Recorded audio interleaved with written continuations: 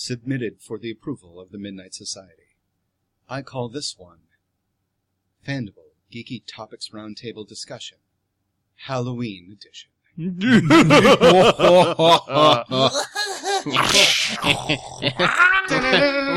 Taxes.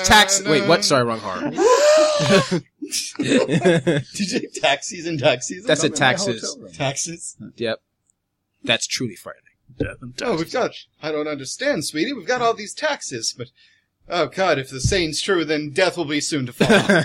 Oh, my God, the taxes are calling from inside the house. Not the Senate. God. They're working on reform right now. Yeah. Right after... Yay! Oh, no, it's going to be great for people like us, you know? Yeah, it's... The millionaires. The upper 1% who make all of this money off of podcasting. Yeah, definitely. Exactly. We got in there at the right time. Hello, everyone, and welcome to Fandible.com Actual Play Podcast for a very special, but aren't they all, Halloween edition of Geeky Topics Roundtable Discussion. And I am joined here by the fiendish ghouls of Jesus, Daniel, Angela, and young William. Or is it today old William? Yes, it's my birthday. Yes. Yep, When you are born, you begin to die. wasn't that from SNL. Total Recall? Oh, okay. Absolutely the same.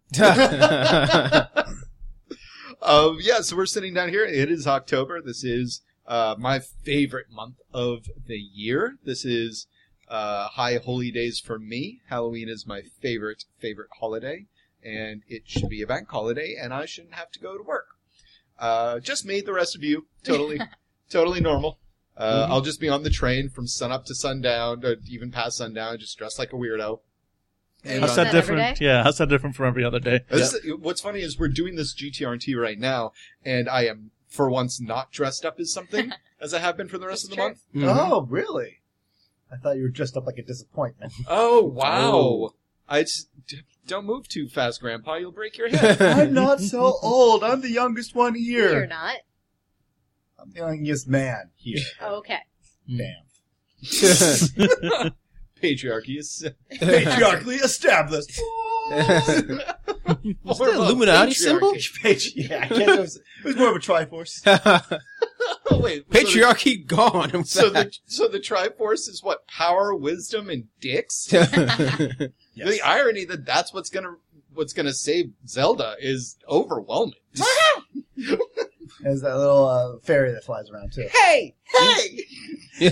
Technically, well, actually, it's like the mansplaining fairy. Hey, actually, women should be. I don't know. All right, so I've got some questions here for you, all Halloween or Spook Edition, and Spooky Topics Roundtable. And let's dive into it. But first, how's everybody doing on this fine October evening? It's going Good. well. Yeah. You know why it's going well? Because I had a great dinner just now. Made from the fresh ingredients of... What was that place again called, Dan? What? No. Where did we order from? What's that food we You just ordered didn't order from? anything, Dan. Didn't you get it from Blue Apron? Yeah, and I don't share with you people. That's my food. Go away. Well, that's because this is a dream, Dan. This is a dream that you're having while sleeping on a Casper mattress. You see, Casper makes its mattresses out of the finest ingredients, all made right here in the good old United States of America. What Casper does is it manages to keep costs low and pass the savings on to you, the consumer. Every Casper mattress is hand-delivered to your door. That's as far as I remember the ad. Yeah. Sorry. Okay, let's get going. Yeah, cut that out. No free advertising. Yeah, exactly. No free food. No free ride, Casper. Yep. Yeah, Casper. I just realized that Casper mattress Halloween, guys. Come on. Yeah, That's some yeah, great yeah, cross-banding. yeah. There we go. Keep it in. Casper, we know you're big fans. Yeah. Yeah, exactly. Thank you. So, everybody, my first question today is about a staple of Halloween, of monster movies and monsters in general, and that is the issue of transformation. Now, many monsters were at one point human, like the werewolf or the mummy, zombies, vampires. There is some sort of transformation that occurs that goes from the mundane into the monstrous. And my question to you tonight is, as role players, what tabletop games, because that's primarily what we're going to be focusing on this evening, what tabletop games offer an interesting take on transformations, or have a certain emphasis on the idea of a transformation that the game revolves around? I guess the biggest one. Surprise, surprise, people. Billy is going to bring up Vampire the Masquerade. Never heard of it. No, yeah, it's one of those indie games. But the idea, I don't know if you could say it does it well, because earlier examples of the Masquerade, or falling to the beast, as you would call it, or losing humanity, would be like, oh, you stole. It's like, well, I stole to save a fucking, to give to an orphan. How does that make me lose? But whatever. Yeah. They didn't have the greatest humanity section, but it was kind of the first time I actually realized that there was a heavy emphasis on personal horror and that descent from human to monster. And I think they've only gotten better. I know with the Vampire, is it Requiem? They've changed it up to be a little bit more personal, and that's great. But I just want to point out, if we're going to talk about transformations to monsters for role-playing games, we have to bring up Vampire the Masquerade. And not only just Vampire the Masquerade, we have to bring up a certain group in Vampire the Masquerade, one of the greatest monster groups of all time, clans. We're looking at either the Nosferatu or the Tzimisce. And I would say the Tzimisces are the bigger monsters, because that's actually a choice, where the Nosferatu, that's more of a condition pushed on them, where the Tzimisces make that choice. Yeah. Maybe. Depends on what literature. Some say it's a virus that makes them go that crazy. But anyways, Tzimisce and Nosferatu and Vampire the Masquerade, great transformations into monsters.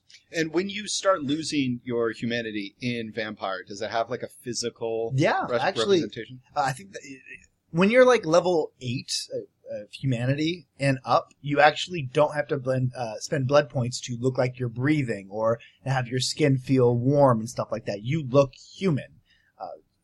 Later on, you start when you start losing and getting down low. Jesus, Mother Mary, that was the Joseph. ghost train right there. It's like a... What? Why is that train made of suffering? But when you start getting really low, you start noticing you're colder. People say your face looks more feral. You look less human. So yes, that is a huge thing for vampires. Is the lower your humanity is, the more monstrous people feel around you. Even if you look completely beautiful and alien and wonderful, there's something about you, a coldness that makes people feel like they are prey. Yeah, no, I like that. And I like the fact that, I don't think Werewolf from White Wolf or Onyx Path or whatever they are now, really bears mentioning, because Werewolf is exactly what it says on the box. Whereas when you play Vampire, you don't really know what to expect until you actually play the game. Mm-hmm. Werewolf, you turn into werewolves. It's pretty. Surprise! Yeah, it's pretty cut and dry. The only thing shocking about that is how unbelievably unbalanced in combat you are with everything else that they have published or ever will publish. Agreed. With Vampire, I thought, when I first started playing Vampire the Masquerade, it was it wasn't a shock, but it was surprising how well they kind of got into the head of a person becoming something monstrous. And they even talked about, in later books, how, sex was still sex. It wasn't anything different, but but taking blood was so much more enticing, and how your thought process was no longer of, love and companionship and community. It was being twisted by the power of your blood. So I always give them that. So for me, again, my answer would be a great transformation. At least I have to give them props because they were kind of the first, would be Vampire the Masquerade and World of Darkness. How they handled the idea of a human becoming something darker. And eviler. Anybody else? Anybody else have a good one? I'll bring up, sticking with the White Wolf theme, Demon, which we ran recently. Old school or new school? New school. Okay. Yeah, I know you're a huge fan of old school. I'm not. I'm a fan of old school, as in I think this is a good solo game to play with one GM and one person. Get a group of them. It's no, thank you. But go on. It's kind of like Wraith. I'm a huge fan of that game. I can't play it with anybody ever. Yeah. Yeah. But no, for Demon, the Descent, it's less of a, I mean, it just takes a completely different approach to transformation. First of all, you are this machine. That is who and what you truly are. It's not like most of the other White Wolf games is like, you're human and then you became a werewolf, and then you became a vampire, and then you were kidnapped by fairies, etc., etc. In this one, Wraith, you were human, now you're dead. With Demon, you were never human, and you never will be. You can...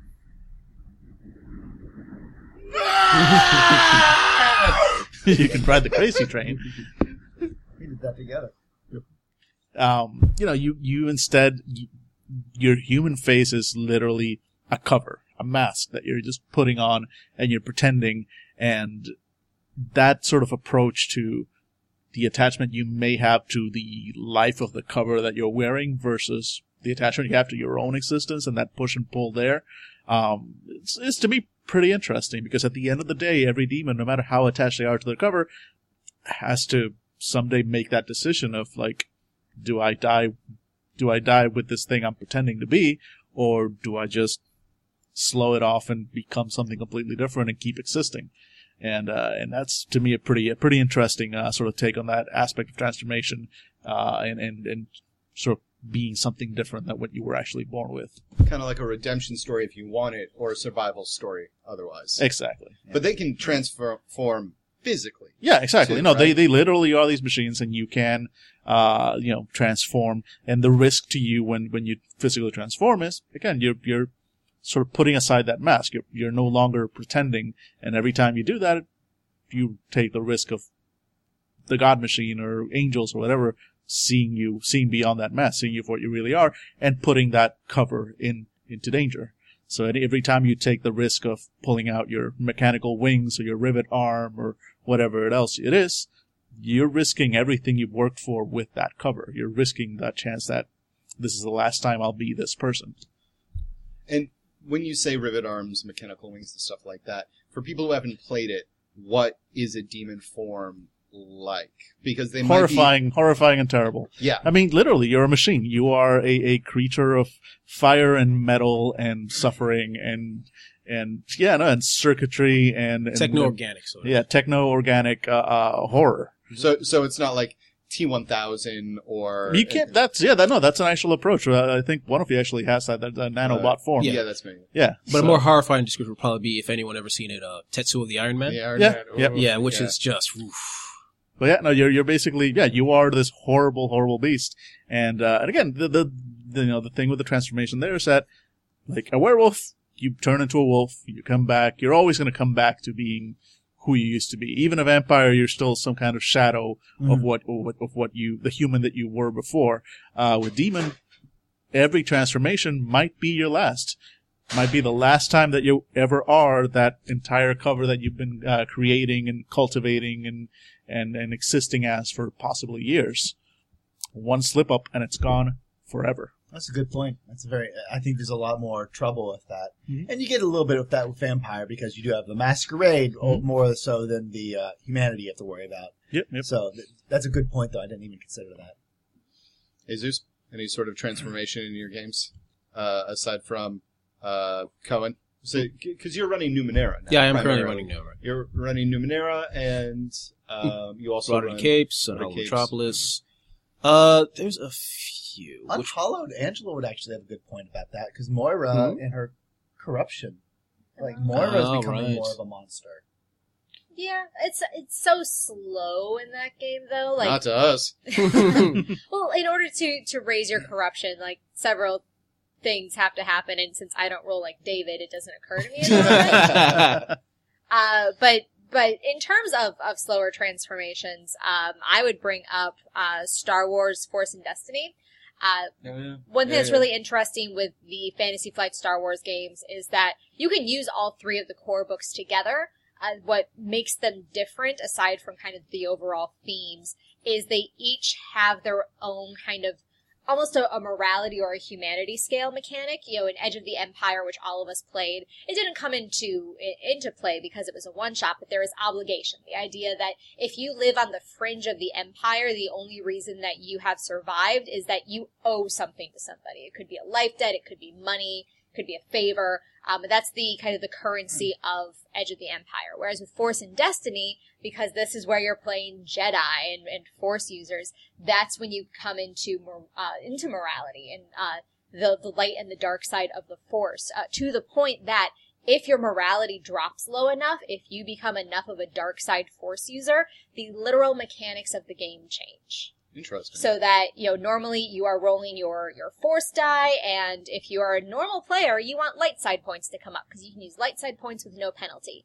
If a light side point comes up for Billy, not only does he take a hit of strain, but he has to flip over one of the destiny points. When the destiny points are, you know, they're the bennies of the system, where if he flips one over, that's one more thing that I have in my arsenal to make shit harder for him. Oh, so you're trying to actively stay away from goodness. No. It's actually I'm trying to actively stay away from darkness. Oh, I see. If I want to use a light side point, it hurts me, and I have to pay Angela. A dark side point, I could always use that. You could always use a dark side point. The only problem is later on you're corrupt. Like every time you use a dark side point, you have a tick. Like you have to say, like at the end, you're like, I have 10 ticks. Interesting. And if you do that, it's like, okay, roll a d10, and if it's under whatever your ticks are at, you don't gain. You raise your morality by the difference. By the difference, but if it's over, you have to lower it. So the higher you so it's are, it's like short term versus long term. It's like short term using those light side points hurts more because of the strain damage that you're taking and because of the destiny point situation. But long term, you don't want those corruption points because that's what ultimately leads you further into the dark side. And a good thing, and the thing that we aren't really touching on because we're only doing a solo shot is a Darksider. If say we did have you guys along with Castian's ride. Since he's a Darksider, he actually starts corrupting you. Oh. I believe that's something that we were reading on. Like you, like it's harder for you to do good things, or you have to pay extra, or it's harder for you to make certain rolls. It's just that he's a corrupting influence. That's really Interesting. cool. And physically, if somebody falls further to the dark side of Jedi, they start physically changing, right? They get ugly ass. That might be in the Star Wars lore, because of course we know that the Emperor underwent a large physical transformation, but the book does not have mechanics Actually, for it that. does. It does. The farther you go into the dark side, I was reading it in that additional book. Oh, in our Yeah. Force supplement? Yeah, Force supplement. I've not read You about actually, like if I got down to like under 20, I actually get a boost in some of my stuff, but I lower my strain threshold. Oh, okay. And so the closer I get to like 0, I get stronger in some aspects, but I get weaker physically because as the dark side is like screwing with my body. But that is something that we haven't really had to touch on because I haven't made it under 20 yet. I've gotten close. I actually Didn't you end the first season over 30? yeah, I think close to 40 actually. Yeah. I feel like we're talking about betting on a horse. It's like, what's the over-under on your dark side? Yeah, but no, if you go under 20 and under 10, you start manifesting physically, and that's with lowering your strain capability. That's interesting. I was just on a Savage Worlds website where somebody was trying to hack Star Wars, and I thought of you too. You know, in Savage Worlds where you have the quote-unquote wild die, and that's the additional die that you can, try to succeed with. You roll it with everything. Somebody recommended that in a Jedi game, you would have a wild die, you would have a light side die and a dark side die, and the dark side die would always be one die type higher. Interesting. And so every time you did something, the dark side there was a better chance that the dark side would offer you like an overwhelming success, but then you have to come up with a mechanic of every time you use the dark side die, and it basically using a strain and corruption system. Interesting. But I always thought that was really interesting to like because they were saying like we need to explain why people fall to the dark side. Period. Because And it's like, easy. Yeah, it's Yep. easy, and it should offer you like a real easy out. Another person suggested that in Savage Worlds, if you roll your 2 1s or whatever, then like there's no Benny you can spend. You're screwed. If you include the dark side die, then technically using the dark side die would also be like, yeah, it's a 3. I still failed, but I'm not screwed. I'm still Right. technically using the dark side die. So yeah, I thought of you guys because the game you're using is it's designed for the system. It's very elegant. We like it. We do like the Fantasy Flight. It's so I'm a looking- more elegant system for a more civilized age. But, Star Wars joke. Nice. How about you, Young Keezy? Thinking about it, there's not no mechanic for it, but rotted capes. Basically, the fact that all of you are transforming into less heroes. Well, you were always a villain, Gold Shot, but more morally compromised as the game slowly goes on. Interesting. take. Especially with your association with Andrew Weston. Especially when you were in his dreams and then more understand his side of things. Because you were more able to understand his side of things, his view of the world, you begin to understand, okay, I understand why you don't like metahumans. Maybe I can change you. But ultimately, if I'm running it right, maybe he starts to change. Instead of you changing him, he starts to change you guys. That's going to be a little harder, I'd say, on that one, Mhm. because I'm literally the person he wants to kill. For now. But, no, I actually do have more sympathy, I know Torchlight does, for Andrew Weston now that I realize he doesn't hate mutants, he hates how society put them on a pedestal. Yeah. I can get behind that. But maybe bombing a parade's not the perfect way to doing that. In his mind, at least you would know this, that was the only way to get his message out because he tried it the normal way. No, of course. And he got fucked. No, I completely understand him on that point. But... No, it's evil. It's evil. It is evil. But I think that's a really good point. Yeah. My character Didn't we does. didn't we find out in his dream though that those were not supposed to go off when they did? No, we found out later on. Like the Girl Sorry, Scout, by the way, ladies and gentlemen, we're talking about our rotted capes. No. game. Yeah, they No, were we supposed to go off, found out earlier, yeah. but he either he misplanned or somebody did something wrong where basically some Girl Scouts were also killed. He didn't Basically, what happened, I viewed it as is some superheroes on a plaque, and they saw like a bunch of Girl Scouts, like, you know, we love you, and they're like, hey, come on the come on the float with us, or something like that. It wasn't supposed to be any kids there, Exactly. and it just, one of those things you didn't expect, and then I mean, to your point though, Jesus, and I designed this character, Shepard. Shepard this way. I'm trying to do the reverse because remember, I'm 100% pro. Oh yeah. The Human League or whatever. I know called. what you're trying to do. And Shepard is already a monster. Yes. He's a murderer. He is a humanist. Mm-hmm. And he's already far down the rabbit's hole when it comes to rationalization for awful things. Which is why I love when you introduce the idea, at least to me, of Zeke and how how far you could go, especially in the world. Like, you were already bad, but in the world of zombies, it's easier for you to go into something darker. I love Zeke. He's not a bad guy. We just turned back towards the warehouse of horror he left. Yep. Yeah, exactly. And so I'm trying to do the opposite of, like, for instance, like becoming actually friendly with the freaks and the criminal and things like that. And you do a really good job of kind of pulling in both directions. But in that game, there's also monsters, in particular zombies. And you introduced in one game a zombie that could mimic normal people for a small amount of time, I believe. Is that your game or Billy's game? I think it was Billy. Was it Billy's game? Somebody had a zombie in rotted capes in a distance that, like, ate somebody by pretending to be a normal person. Or remember, was it a Super Z or regular zombie? If I know, we didn't go close. No, yeah. It was a regular zombie that basically kind of mimicked. Like, from a distance, it looked like a regular person. Exactly. But if someone came close, it just ate him. Yeah. Yeah, it could wave. Yeah. I remember. Those are actually in the book. Like, they're called mimics. Where they can't really do much, but they can be like, hey! And then you walk towards them and then it's attack. Exactly. Yeah, that's not, we're not going to get any closer to those things. But for the transformation, the physical transformation part, what in particular, do you have like a favorite zombie for rotted capes? Because there's the weird plasma zombies. I'm very worried about what his answer is going to be. Do I have a favorite zombie for rotted capes, Don't David? you say it. I think like there a was type of zombie, not like a particular zombie, a type of zombie. No. I don't have a particular zombie or a type of zombie. My favorite type of zombie are the Super Zs, mainly because they are essentially their regular selves, but without any sense of morality. They are pure Sith, if I was going to use a Star Wars reference, where basically like it's all about what they want and what gives them pleasure. And what Which gives is them eating pleasure your face. is eating Not just people. eating them, but like messing with them before they That's true. like the patrician. Like the first time you met him, he ate like a father and his kid right in front of you, and it gave him joy to see you suffer. So they're the cats of the undead That's world. what I was thinking. Exactly, Yeah. exactly. Cats are dicks and so are zombies. Yep. I'm just imagining with the patrician and the family just looking at you, pat, pat, pat, pat, off the building. Off the buildings. Like, never breaks eye contact, just knocking kids off the building. That's awesome. Yep. For my own part, I Also, Uh-huh. yeah. Okay, we can go. Angela, I knew what I had done, and I was trying to steer us back on course.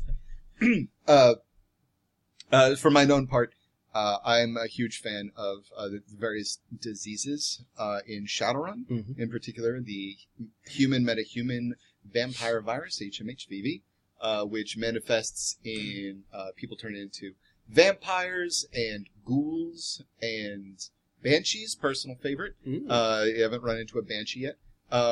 Wendigos. Hold on, it really runs the gamut. Is there any way to cure a full-on ghoul back to a human, or is it no? As far as science says, no. Okay, so once they reach the final level, they're banshee, they're Yeah. vampires, they're They ghouls. are done. Yep. Best case scenario is they are non-feral and they can not kill anybody and go to the sewers or wherever. Well, yeah, but but anybody with the ghoul virus, we can all agree, are just not human, so they should just be exterminated. I mean, that is the contemporary thought process for many law enforcement. Well, it's science. Yeah. It's science. They don't have souls. Sure. We're gonna get What about, some. I'm just curious about vampires. Like vampires, is that they're ghouls clearly look horrendous and scary as hell. Mhm. Are vampires treated differently? Are they better suited? Like, is it actually popular, or is it like no, they're still like a restricted class? No, it's all outlawed. Okay, it's just all curious. outlawed because the one unifying aspect of HMHVV It's is that contagious, this shit. it's contagious, and also you eat flesh. The least the least aggressive is the ghoul virus, but vampires, for instance, don't create blood anymore, so they have to drink essence and blood. And it has to be human flesh or metahuman flesh. Yeah, it has to be metahuman flesh. That's why most ghouls like go underground and then just eat. Unfortunately, Seattle has a lot of dead bodies that just kind of die, and so ghouls will scavenge off like where gang fights happen. and But what shit. about banshees? Like, what do banshees eat? They're ghosts, right? If I recall correctly, a banshee is a elf that got bit by a very specific branch of this virus, Oh. and it all equates to essence loss. So banshees basically physically eat your life force. Oh, are banshees a little bit like the witch from Left 4 Dead? Yes. Cool. Yeah, they are no joke. and and then you've got like what happens if a troll gets bit. Totally different than if a dwarf gets bit. Dwarves is where goblins come from. Oh. Yeah, basically any negative aspected fantasy creature can come back to this disease. Centaur.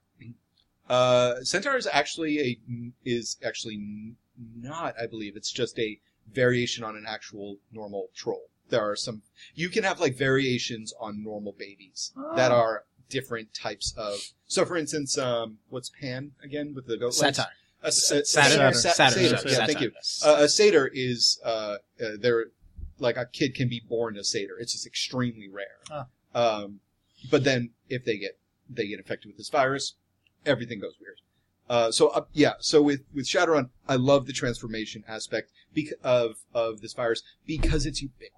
Because everybody, especially all of your characters, be it Shadowrunners or EMTs in Saints of Suffering, deal with the potential of being infected with this and having completely different issues with that. Magic users, obviously more tasty, but for instance, ghouls can't have cyberware.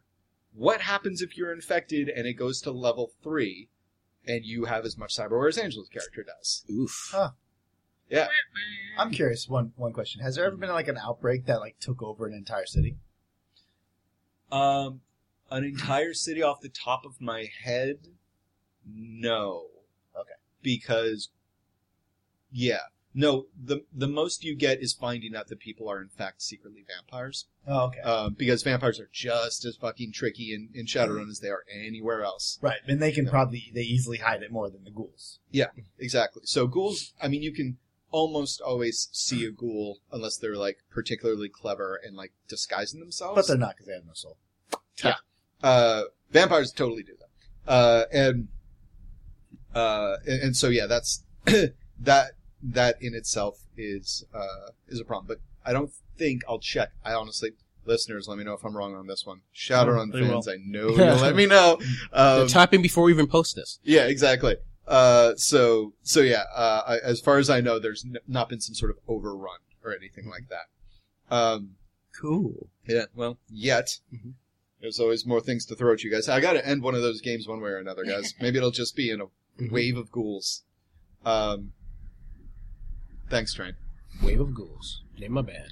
On a wave of ghoulation. It's kind of like a flock of seagulls, but Oh, yeah. worse. Infinitely worse. Yeah, what's the collective noun for ghouls, you guys? Wave, apparently. A wave? What A about shambling. A groan? Groan. I know it's on the internet. A So. husk, A husk? Ooh. A shuffle? a thriller. A thriller! Yeah. Fuck! Damn it, I was trying to come up with that! Wouldn't it be a thriller with zombies, though? Zombies don't really exist in Shadowrun. Yeah, there's no. Yeah, dude. God, dude, come on. That's not even realistic. What are you talking about? Zombies.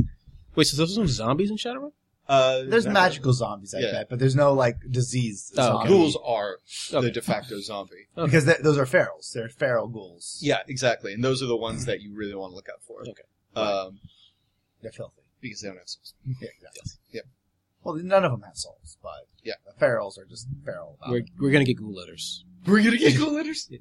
I just do it because I know a couple of our people are like, they play Shadowrun and they're like Oh, that's totally ghoul right. rights, and I'm like, nope, they're monsters, Yeah. and they hate that. In my defense, I threw a fireball at them. That's not really defense. The I just funny like thing is, like, yeah, your Shadowrun Prime characters. I'm proud of that dichotomy, too. Your Shadowrun Prime characters are like, ghouls equal bad, kill ghouls. No, ghouls equal money. Kill ghouls. Yeah. Ghouls, yeah. Shroud of ghouls. A shroud of Oh, ghouls. I nice. like that. Thank you, Ange. A shroud of ghouls. Yeah, but your Shadowrun characters are live and die like your mercenaries. So Yeah. you're like, yeah, fucking kill ghouls. I don't care. Yep. Your EMT characters are like, ghouls were people, Mhm. and we don't kill people. So Ghouls equal money, so heal them. That's also honest. That's we get Ghouls for $100. people, some of which have insurance. Oh, wait. this one has Blue Cross Blue Shield in their wallet. You're all right, Mister Smith. It's like trying to bite you. It's like, it's okay. What's that? You need some Prozac? We got that. So, next on the list of murder and mayhem is specifically a question about murder mysteries. Murder mysteries are a wonderful narrative structure, arc for a good role-playing game, but very difficult to do. And if you want to do a murder mystery, what exactly would the structure be to pull off a tabletop RPG murder mystery? Now remember, this is an actual mystery. So how would you line up the mystery? How would you dole out information? What would your notes look like? Because you couldn't do some sort of sandbox like, well, we'll just see where it goes, because then it's not going to be a mystery. A mystery is inherently trying to, you're trying to outwit your readers, or in this case, your players, but only until a point where they outwit you. And that's when the mystery is solved. So what's the structure for doing that in a role-playing game? I mean, I guess I could talk about how not to structure a murder mystery. Oh, you could? Go on. Indeed. You may recall a while back there was a blimp you were all on in a Hollow Metropolis game, where the murder mystery Just a was little while ago. just a little while ago. Oh yeah, you just said that a little while ago. Please, that was back when, like, Billy was 30. I was under 30. Yep. I'm still younger than all of you. We've heard No, enough you're not. about your Star Hey, Wars drop. character being under 30. Sweet summer child. Boom, full circle. And you noticed that you discovered a dead body of somebody without a head, without a head or arms, and almost chucked out of the blimp. And we fucked it. And you fucked it. And you were trying to figure out who did it. The look on Ange's faces. Oh, you guys don't remember that? You don't remember that, old man? It was in the game. And near the end, I gave you this good reveal of who the And you were so proud of the this reveal. Yeah, you found like this luggage. It's like it belongs to blank. Winston Merriweather. Yeah. And all of you looked at me blankly. I'm like, I did mention it, right, to you guys? I'm checking my note. Oh no, I never. You never mentioned the name. No, yeah. Look, literally everybody else in that dining room we met by name. Except for the one character I needed to have you talk to. Yeah, and the best part is Angela, because Angela smelled a mystery, and she's already a prolific note taker. But this was like some of her finest work. And Well, because it was so set up. Like the setup was totally Murder on the Yes. Orient Express. Yep. We were in a conveyance that had no exits. There was a limited number of people on board. There would be records of exactly who was on board. So I was like, yes, Murder on the Orient Express in a blimp with vampires on it. All right, so who are these people? Taking notes on it. Who? yeah, who's Merriweather again? Yeah, and that's what basically happened is, at least after thinking about it after a while, number one, I did plan it, mostly, but I also have a tendency to do things by the seat of my pants, and you can't do that for a mystery. No, you can't. Yeah, You murder mysteries cannot are at all. difficult like that. Yeah, so basically, since I like to do things, I get so excited about, like, the creatures that you're facing that I guess during that entire meeting, is like, yeah, you're meeting some people, but bird people. And I will say, that's where we met the Noct Ravens Yes. for the first time, Mm-hmm. and those guys are fucking terrifying. Yeah. So, A+ monster, Yeah. E for effort No. on the actual mystery side. Yeah, I fully admit I got more excited about the Noct Raven coming to kill you than, like, the actual mystery. Was more excited about the murder than the mystery. No, and it's fine. I think the biggest point to take away from this, honestly, is just to make sure all your information that needs to get out is given out. Yes. But that can also be difficult when you're in a group, because sometimes when you're in a group, the party tends to split up, and especially with our characters, we don't usually metagame. So we might know, like, Dan knows this piece of information, but our character doesn't know. So we will literally just do nothing. Yep. Until Dan awkwardly says, like, oh, by the way, he just mentioned this. And then we're like, oh, there, I've been waiting for that. Yeah. Or something along this line. I just grabbed Dan because he was right there. Yeah. But yeah, it's a little difficult, doing murder mysteries with groups unless you keep them all together. Yeah, which is hard to do because we've already established a long time ago, like, both, Billy and Angela, and, Dan and David are at least socially two different circles. For Unhallowed Oh, for Hollow Metropolis. Yeah. So they're, In life. and life. honestly, I yeah. don't know why we're still in this apartment. But basically because of that, there's moments where you can't talk to each other for different circumstances, which makes things hard. Yeah, how much do numbers play an issue in running this game? Number of characters, number of players. Do you think that it gets easier the smaller the table gets? For a murder mystery? Uh-huh. Oh, yeah. Oh, yeah. At least my guess. I don't know. I would say, because if it's just one or two people, then you're spoon feeding everything to just one person. And think about something like Veronica Mars, where yes, you've got one person. You know, Veronica is our investigator, but she's learning. You're not just spoon feeding her everything. Like, it's very much a collective effort. So, it sounds like one of the things that you would have to mitigate the most is splitting the party up. Everybody would have to have a reason to be together. And that might come across as a little forced, but at the same time, like, it sounds a lot better than herding cats, because you're eking out this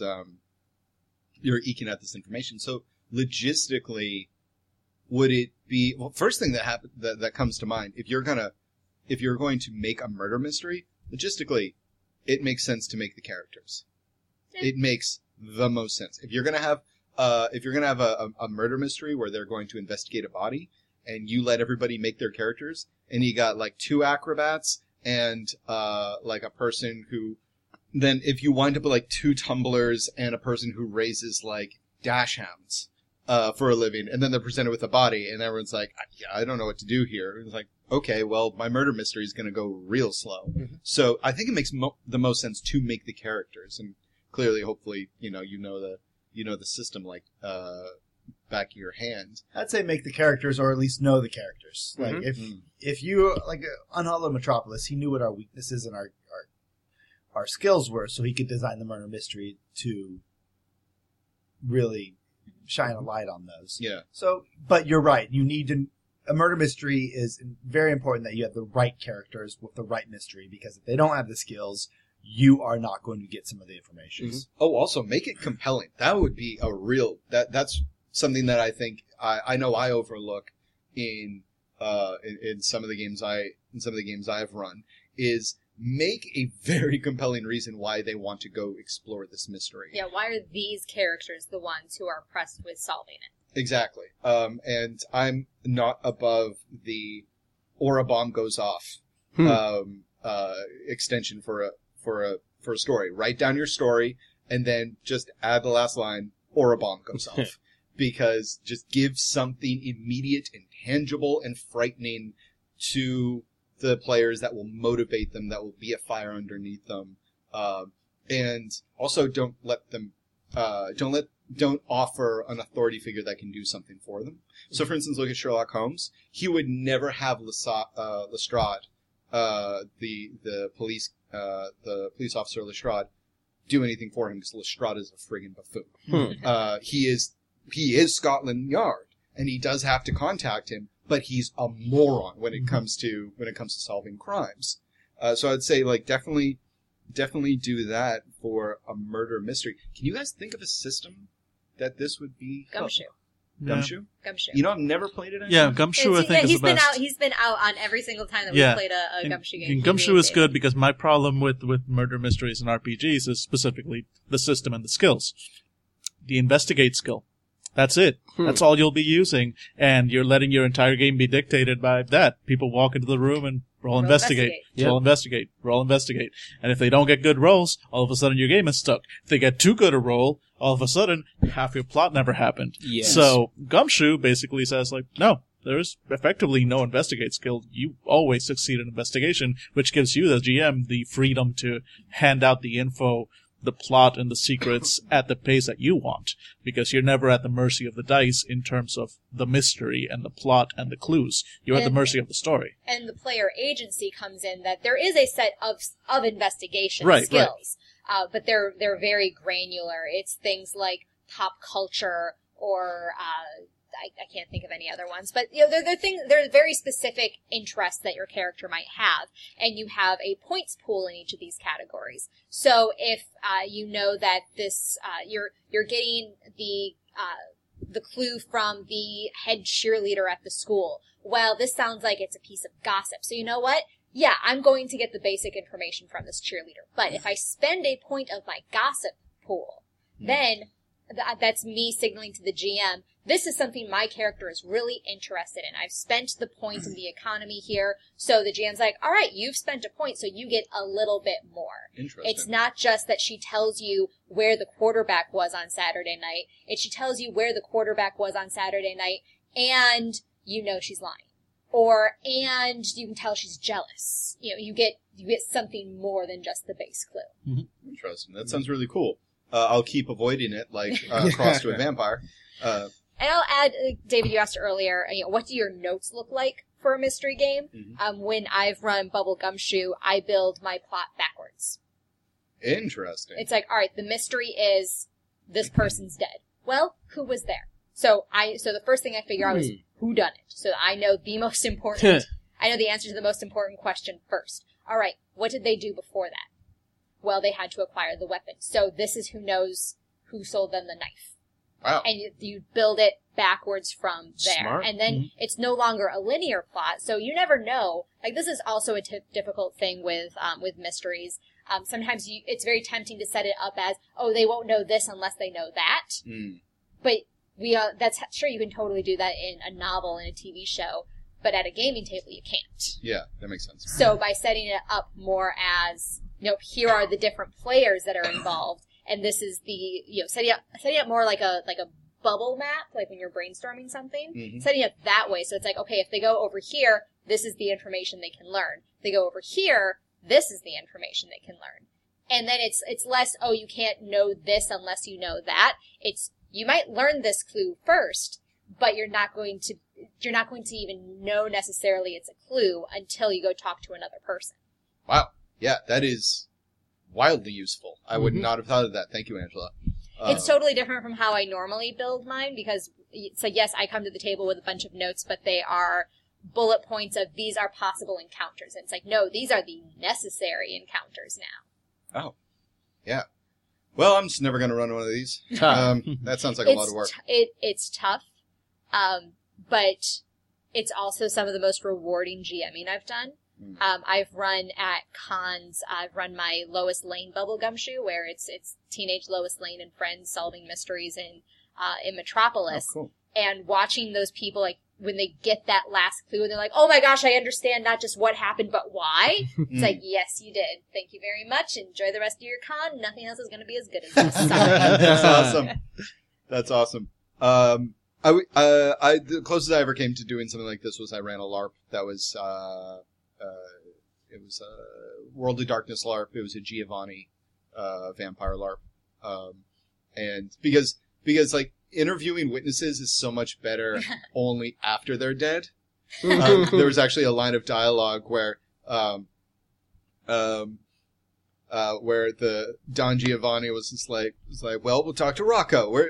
Bring him in here. It's like, he's dead, boss. And Giovanni just like pauses, like, then bring him in here. It's like, that's not an obstacle for us. Oh, it Have was you great. forgotten? Yeah, it was great. We got narrators to assigned a bunch of different ghosts, and the way we played ghosts, just because we needed to kind of retcon it, is that ghosts only remember the last couple of minutes of their life. And so, yeah, so that they couldn't, like, spill the whole ball of wax or whatever. You know, I know my terms. I read a lot of mysteries, you guys. I read a lot of mysteries. All right. So, this is Halloween, and it's supposed to be all about scary things. We've covered things like monsters and murder, two of my favorite M's. But we all run a bunch of different games, a wide spectrum of games, and just based on scary things, what is your favorite scary thing from a game that you have ran or are running now? And the reason I'm asking that is because as the storyteller or the game master of a game, you know a lot more about the game and its narrative than the players do. So you've probably traipsed upon something in that GM book or, you know, some sort of implication in your own notes where you've paused and been like, that's fucking horrifying. Even if it is Bubblegum Shoe, or, you know, I thought of Hex. Angela was like, I was like, there's gotta be something dark out there that she was just keeping us away from. Yeah, so is there something about your favorite game or a game that you run that is like spooky as shit and that you haven't brought up? Now, obviously, if we're running a game right now and you're planning to do it, don't bring it up now. But is there anything, in your game? So, for instance, like, Shadowrun, all of the ocean. Like, I know it's in there. I introduced mermaids once. Everyone still is scared of boats.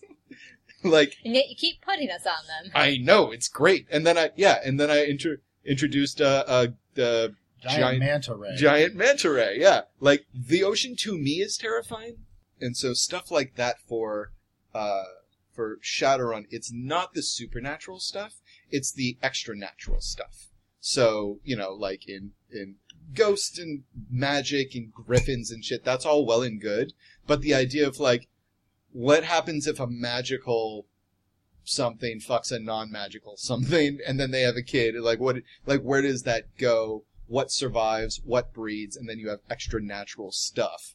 So, for instance, like in Shadowrun, devil rats are a thing, and those are supernatural rats that just killed all natural rats and then interbred. So now all rats in major cities are giant, like, small dog-sized, intelligent, flesh-eating rats with mild supernatural powers. That is horrifying. Like, can you imagine how fucking horrifying that is? And that is a fact of life for you guys.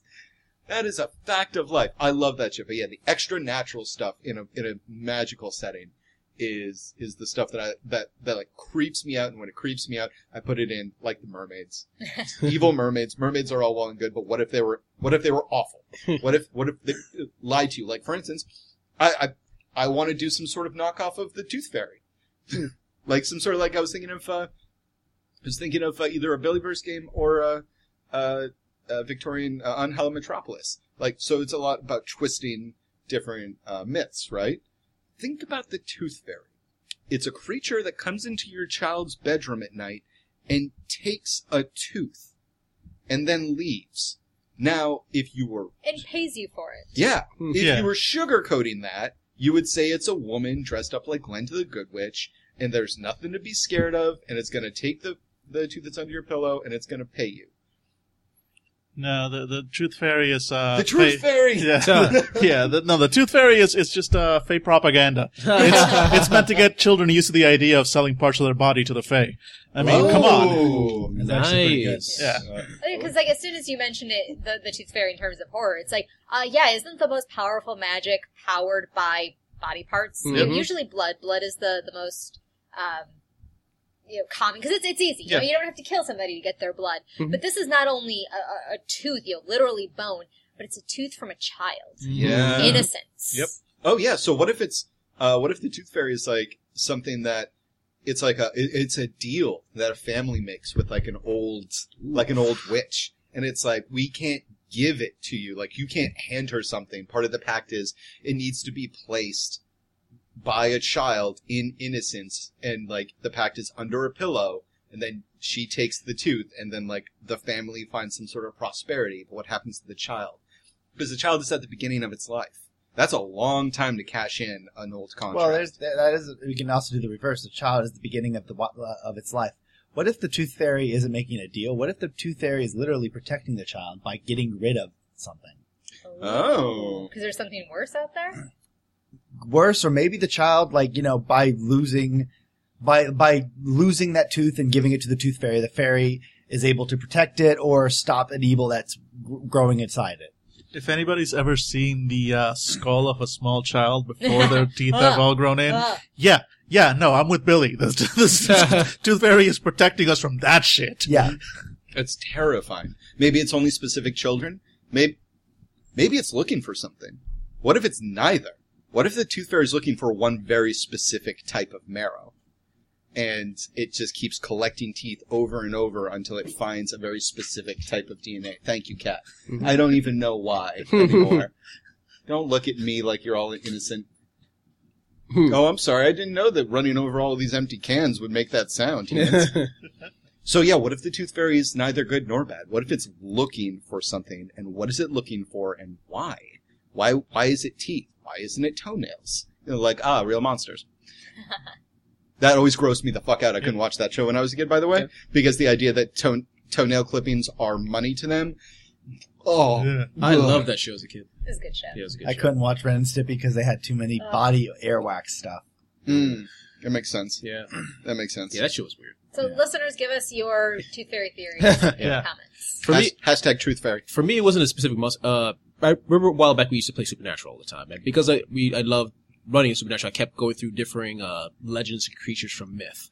And there was one I found, a Japanese monster that was just disgusted me, and I couldn't think of any way to put it in without even making myself kind of wretched. There's one creature where basically it's a naked man who's on all fours, but basically he chases you on all fours, but it's the back end that chases you. Oh. And out of the butthole is an eye. Mm-hmm. And it just basically, that's the monster. But just, that's it. But thinking is this is disgusting. I wanted to throw up a little in my mouth just thinking about it. The That's origin story of Florida Man. That's some Cronenberg Yeah. stuff right there. And not only that, but I thought, okay, because I also like to get creatures of legend in my Unhallowed Metropolis game. If there was a Japanese empire, and as you face a creature like that, what would the Unhallowed Metropolis version of that creature look like? Nope. That's a lot of butt demons. with Yeah, eyes. that's a lot of butt demon stuff going on. So thank you. Yeah. That's What if we were fighting it and Byron had to scream, "Quickly fire at it! Pound it good!" don't fire until you see the white of its butthole. Just put that on his gravestone. It's Yep. what he'd want. Famous last words. Oh, this is me life. Pound it in the butt. I heard it when I said it. Tangle this, you son of a bitch. Yeah, so I guess a better, larger question is there a particular monster you would like in your game? That Japanese monster's terrifying, and I'm not going to sleep well tonight. Yep. It's looking at you. And like we've covered the Tooth Fairy. Yep. Is there another kind of monster or entity that you could make monstrous? And I know that Billy's probably got a couple ideas because remember 2 years ago we did what Cupid would be like in the Billyverse. And that was really interesting. And we just covered the Tooth Fairy. Is there like an innocuous, is there an innocent, childhood? Yeah, actually, I was actually thinking of, original Changeling. Not the new one where you get kidnapped, but the one that was The Wait, good I'm one. unclear which set of mechanics is this. Old World of Darkness. But what exactly happens in Old World of Darkness and You Change? roll dice and things happen. And But awesome things happen. yeah, no, but this is like old school Changeling. Where magic is everything. Everything's magic. Yep, Nope. everything's Burn it- magic. burn it in fire. And so the thing is, the whole point of the game is that it's meant like to be childhood wonder and magic. Like the characters are on average teenagers. As soon as you hit like 18, you're a grown up. You're a grump. Yeah. And the magic inside you is already dying. And yeah, That Tooth Fairy. the thing is, like, the game treats, there's dragons and magic and fairy tales and castles, but it's all about dreams or imagination, and so the aspects are there of, nightmares and dark dreams and dark imaginary friends and all that stuff, but the most frightening thing within the game, is not those monsters. It's Showing up to school naked on the day of the test. no, that'll get you some glamour. It's losing that sense of childhood wonder. The scariest monsters in the game are the nice grown-ups that are trying to help you. They're your parents who are trying to get you to grow up. They're the therapists who have been brought in because you keep running off at midnight, and then come back claiming that you were fighting dragons, and all this stuff that no one else around you can see, and of course nobody believes, because until they change that later in the game, unlike other transformation games, there is no physicality to your changeling side. You never transform into a troll, into a she, into whatever. It's all imaginary to everyone else. You swing your magic sword and the imaginary monsters die, but you swing your magic sword through a regular person and they don't feel a thing. So, and the scariest thing there is that, no matter what you do, it's all gonna go away as you get older. And, that always kind of stuck with me. The scariest thing out of all the game, the one thing you're never gonna defeat is the nice grown-ups trying to get you to join the grown-up world for your own good. Jesus. Welcome to the world of boring. That's beautiful, but also a very good point. Yeah. I love old school Changeling, and that's it's like a weird inverse of Wraith, where like Wraith is the first game where you start with the game over tag.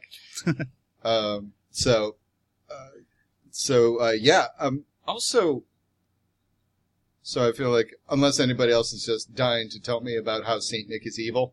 Well, I ran that game. Oh yeah, you did. And that was last year's Christmas game, Right. where I used the Cthulhu rules and made it Santa. Oh god. Yeah, all my games usually have some sort of Yes, existential dread. something about the monster always is consuming something, but it's not usually blood or anything. It's like memories or love or thought is experience. I mean, I even considered having this one monster that, honestly, I just thought about 2 minutes ago.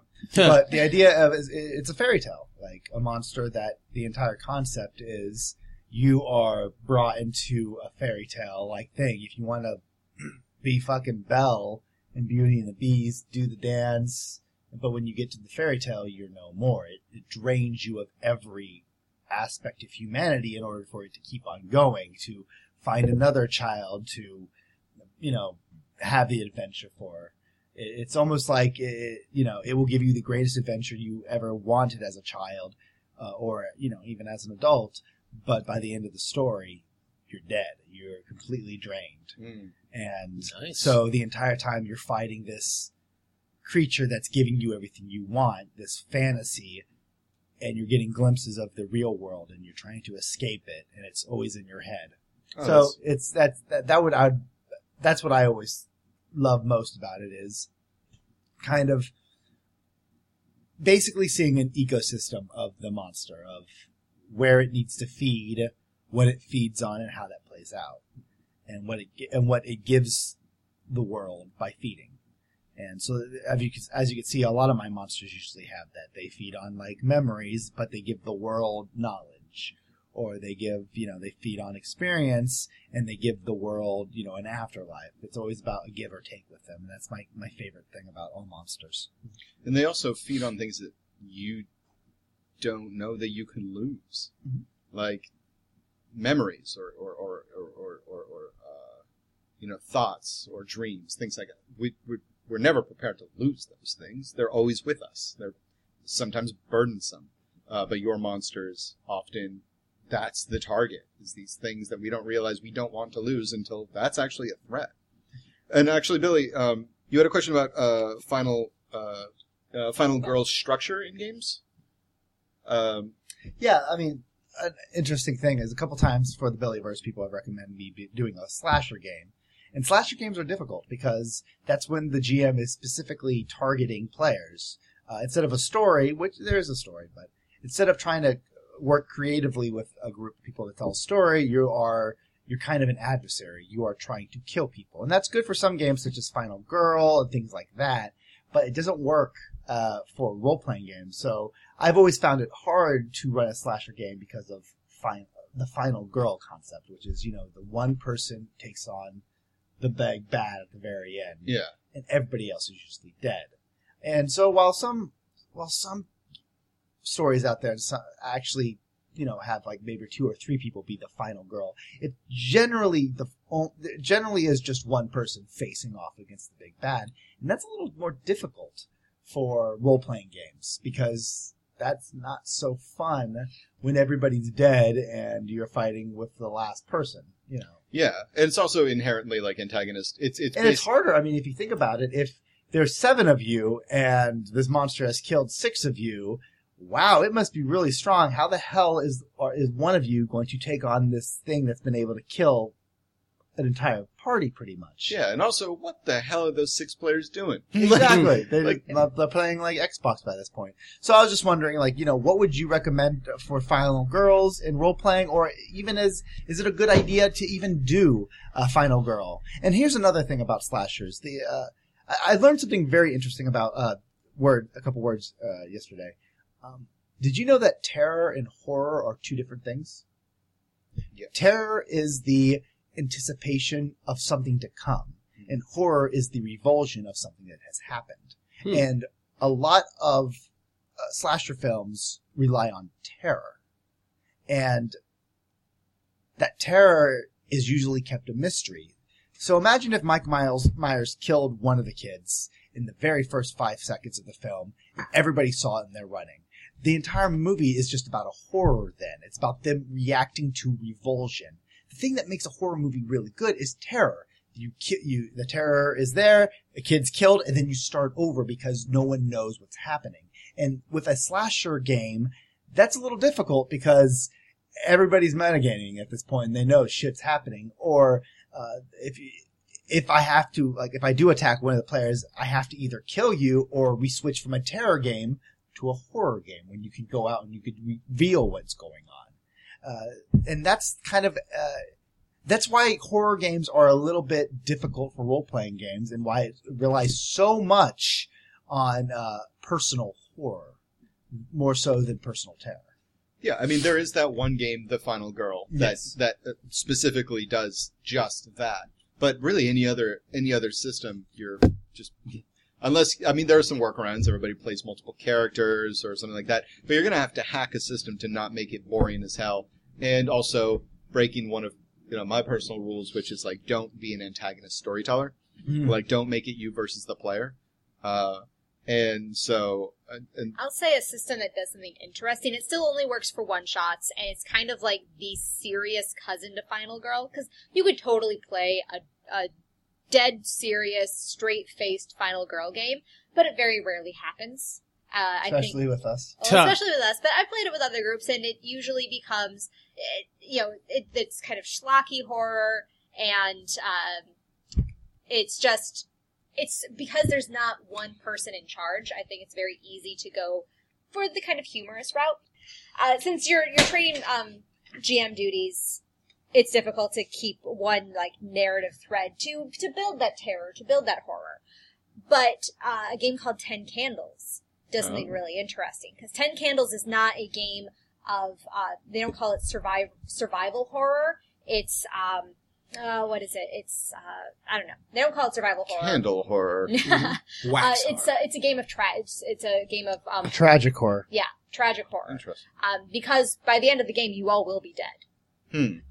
And so it usually goes into a much more serious thread, because everybody is dealing with everybody has dark secrets, and you do have just one storyteller who has a really interesting mechanic to keep the storyteller from being too antagonistic. Like, the storyteller is definitely there to make things harder for you, but for one thing, generally they're not going to be able to kill you until the very last round of the game. Huh. So it's just nope, things are just going to be getting bad for you and worse, and yes, there's this lurking monster. In the game book, it's always just referred to as them. Players, the characters don't know what they are at the beginning, and unless one person does, and that one person can explain in character, yes, I've seen them, this is what their deal is. But it'd be really great for doing some sort of Michael Myers sort of game if you wanted to. But again, it is this is not a campaign game. Don't get too attached to these characters, because it is explicit. Everybody's dead by the end. That's really cool. So it's kind of like a more upfront version of how we play End of the World. Yeah. That's awesome. And I think, honestly, just what you said, games like that sometimes get jokey unless it's a very serious setting and the language in the book is specific, is because we go to see scary movies in darkened theaters, or we darken the room, and the only thing that takes our attention is the vision of the people who made the film. In a role-playing game, that is very difficult to manifest, and generally people roleplay to have a good time, and it's easier to think you had it's easier to know that you had a good time when you laughed than when you hopefully stood in silence for something. Yeah. Because the sound of bored silence and stunned silence is still silence. Also, that makes for terrible radio. Yeah, it's a very good point. And speaking of terrible radio, thank you very much for listening to the Geeky Topics Roundtable discussion, Halloween edition here at Fanable.com, actual play podcast. So I guess let's leave the Fandigools with a question. Fucking cat! I swear to God. What? Okay. Here's one. If you're a listener, if you're a long time or short time listener, take a character, any character, from one of our games. What kind of monster would they be? Even if they're already a monster, like children in a Jesus game. What? Monsters is just immortal. Just immortal. Yeah, they're just Highlanders. Yes. Why are there so many? They're not done. There can only be this many. Right. So, please tell us what kind of monster our characters would be, and have a wonderful and safe Halloween. Not too safe, though. It's fun in that. So, thank you very much for listening, and outro from a Vincent Price, impersonator? Oh, no, we don't. No, no? Sadly, no. Okay, good. Outro from, some guy, Jesus, here. All right. Hey guys, I hope you enjoyed this episode of the GTRT, where the Fanable crew went together and talked about things that were important to us, and hopefully important to you. If you like the GTRT and all the games we play, please consider giving to our Patreon. With the money, we pay for things like web hosting, games tried on a podcast, and effectively more time to do stuff like GTRTs. If you don't have the cash or not inclined, which is fine, consider us on some forums, give us good reviews and services like iTunes, or whatever you want to do to get the Fanable word out there. We would love to get more fans like you. Thanks for listening, and see you next time.